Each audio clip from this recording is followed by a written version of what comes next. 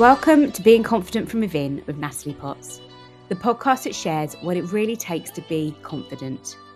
I'm passionate about helping people grow businesses with confidence. Does it seem like everyone around you is naturally confident and sure of themselves? Well, the chances are they have self-doubts just like you.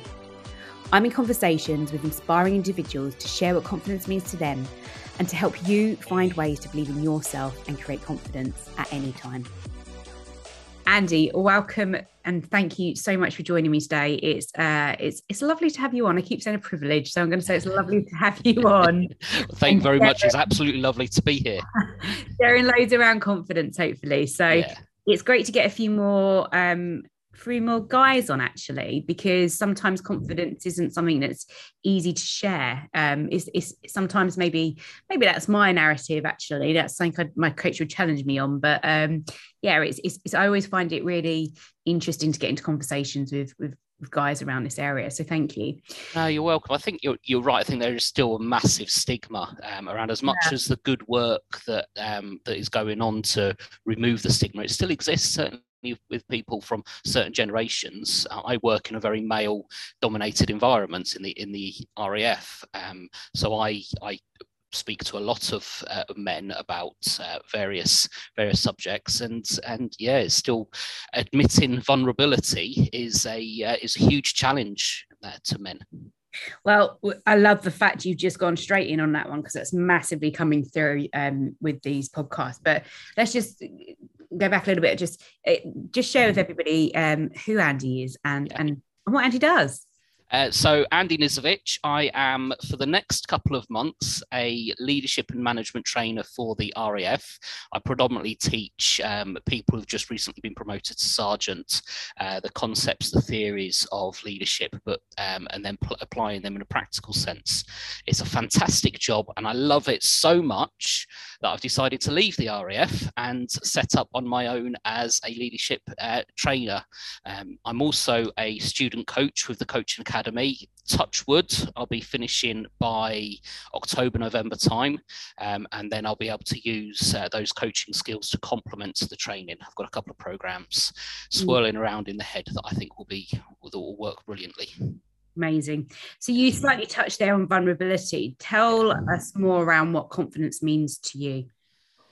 So confidence for me is something that's hugely internal. You can't teach it, but you can develop it.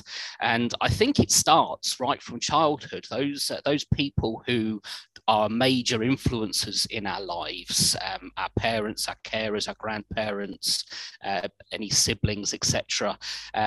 They generate influences, they generate those beliefs, those biases that we grow up with between the ages of 2 and 7. As we go into school, then our teachers have massive influences. And if they're all positive influences that are supportive, encouraging, they celebrate you, they pick you up when things don't go well, then you can develop an internal confidence right from a very, very young age.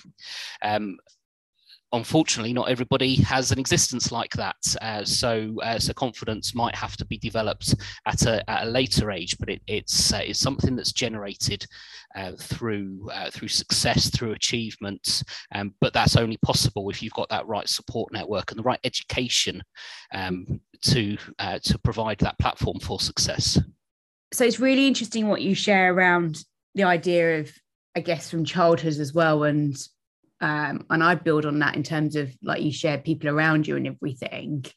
What qualities do you think people hold when they are very confident? So when, for example, when I walk into a room, into a classroom, when I'm delivering training, I know exactly what I'm capable of doing. I'm prepared. I know how I'm going to deliver it. I know that I know what I'm talking about.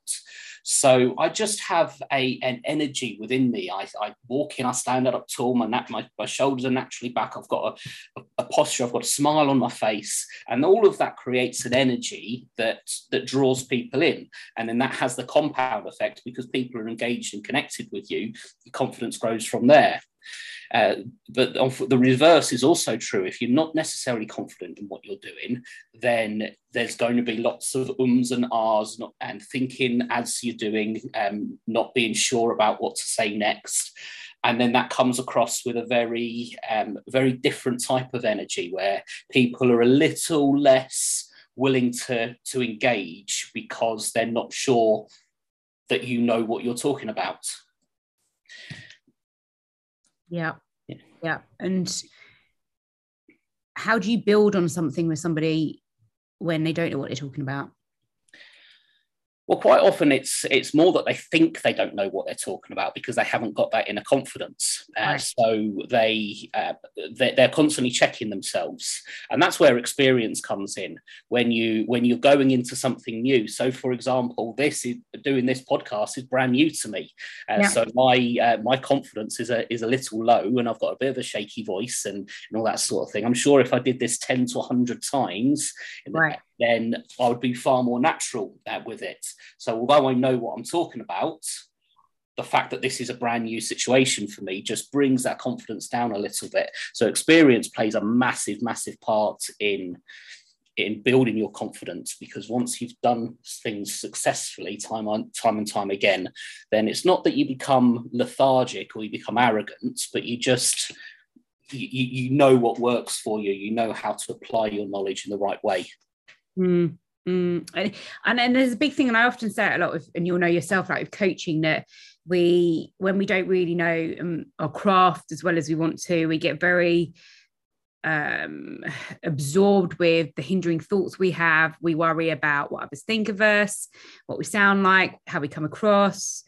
We allow all of those thoughts to come, and all they do is just take you away from being in the moment and offering your true value and really being authentically there and showing up as your best, because those thoughts are just compounded by those doubts. And when you take that away, you're able to genuinely come across differently. You can invest in somebody, you listen, you ask better questions.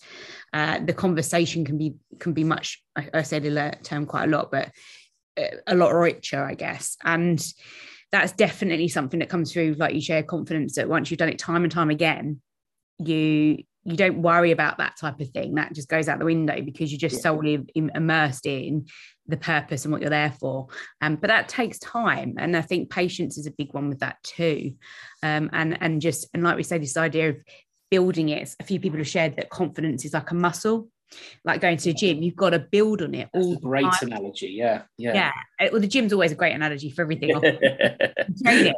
But it is incredibly powerful to take the idea of how do we build the muscle of confidence. Well, just saying that phrase as I positioned it there, what kind of reflections are coming through for you? Well, you put my mind straight back to when I first started the coaching diploma. Yeah. First clients that I had the book of 101 questions lined up, and every time it fell down, my mind went, "Oh no, what do I do? What do I do?" But what I found by having that as a handrail, it actually made the situation worse. Because instead of just having a natural conversation, I was constantly thinking about what to ask next. And as you well know, that's not coaching. That's you're not giving your attention, your energy to your clients and responding in the way that they need you to.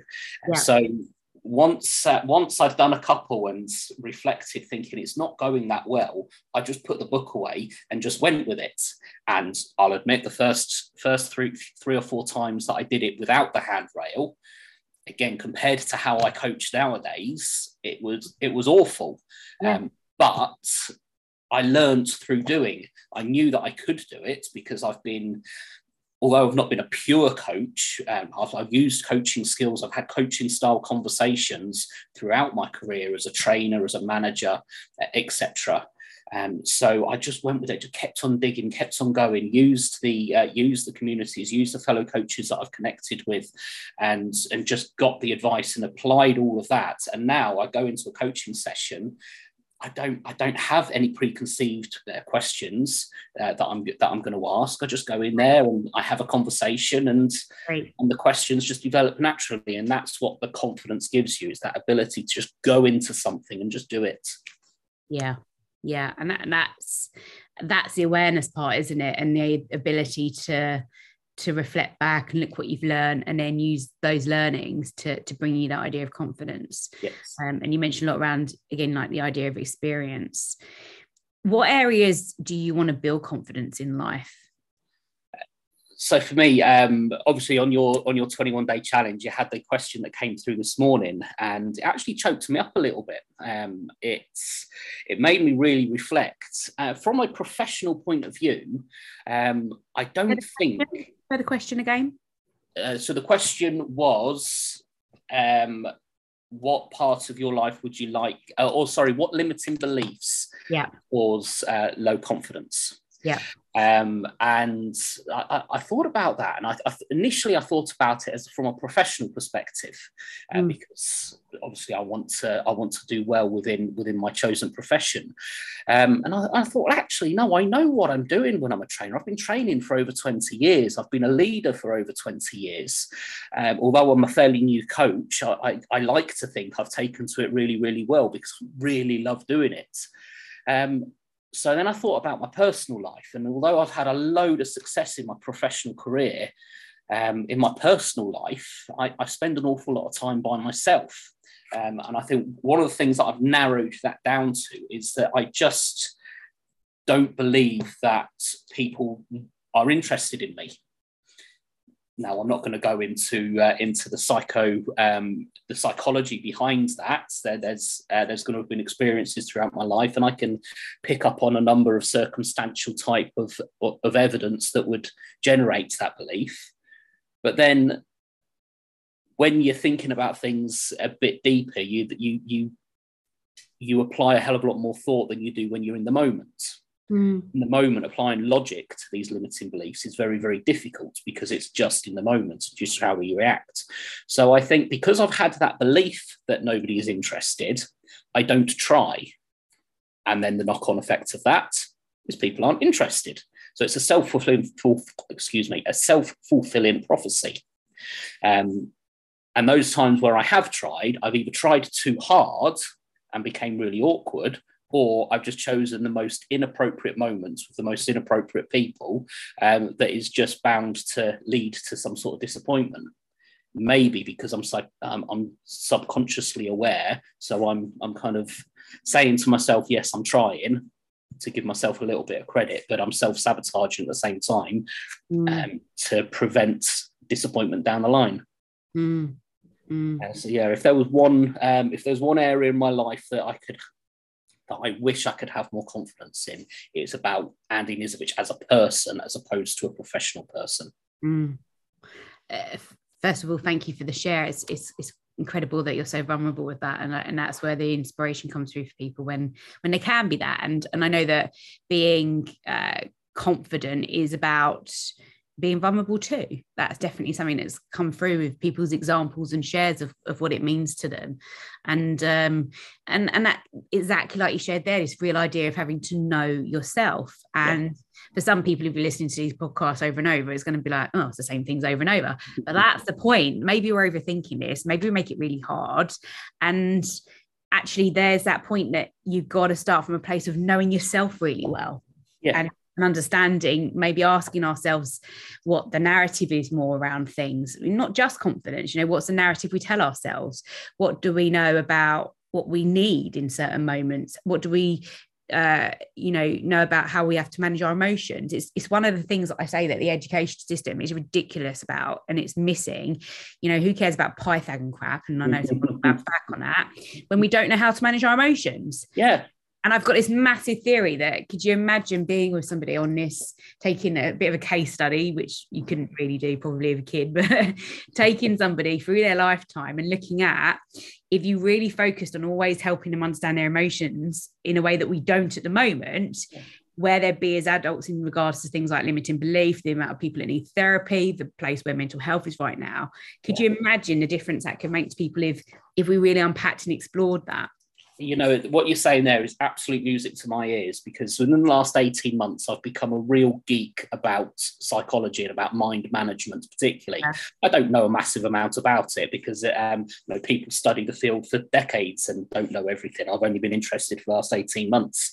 But that aspect of mind management, why it is that you react in certain ways in certain situations, what's going on in the different parts of the brain that makes you react in an instant, but then 5 minutes later regret it because the more sensible, rational part of your brain has kicked in, and why the emotions come out first before the logic and all that sort of thing. If we could understand that right from primary school age and build that knowledge throughout people, exactly as you say, could you imagine the type of world we lived in today? Yeah, it'd be interesting. So who's been your best mentor and why? That's a good question. I don't know. There have been so many over the years, and so there's so many different types of mentors within so many different areas.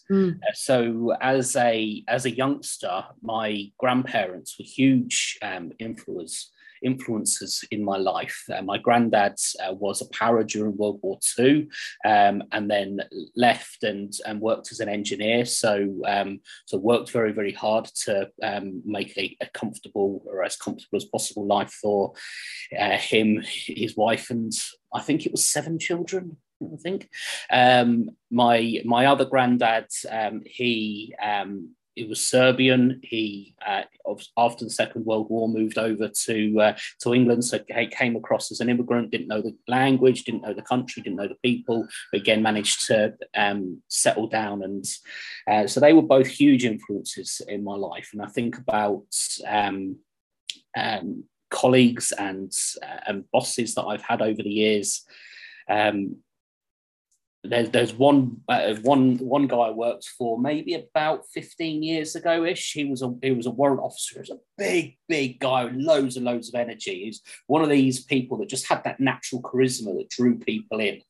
And whenever he spoke, people listened and people respected him. But it wasn't just because they liked him. It's because he knew his stuff. He knew what he was talking about. He didn't wing it. He didn't make things up as he went along. He just knew his stuff. And he put a hell of a lot of work into building a career where he did know an awful lot.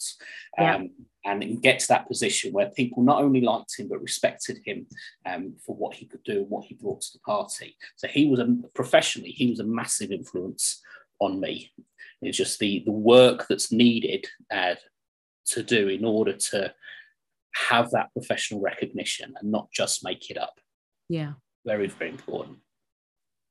And what's interesting is you shared as well about the fact that you've had lots of different mentors, and sometimes it's a real challenge for people to think of somebody. But that's the point, and I was sharing this with my coach who was on previously today, that we were just saying about, it can be people that we've never met before as well. And it's people, like you say, it's the idea of influence.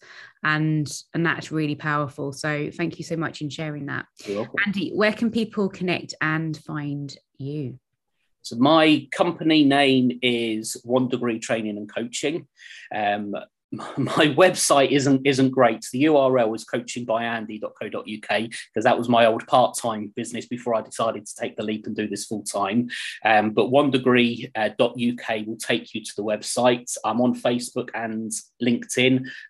Pages are called 1 Degree Training and Coaching. So people see on there, I'm putting my 21-day challenge journey is all over those 2 pages at the moment. So there's lots of information with my thoughts.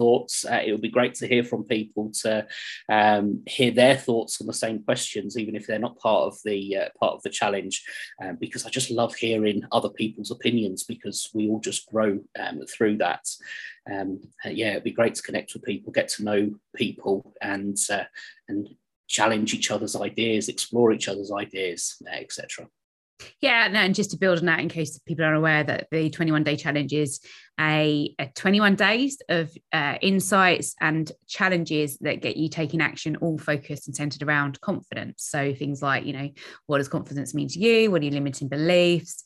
Things to go and try and do, like a walk out of nature.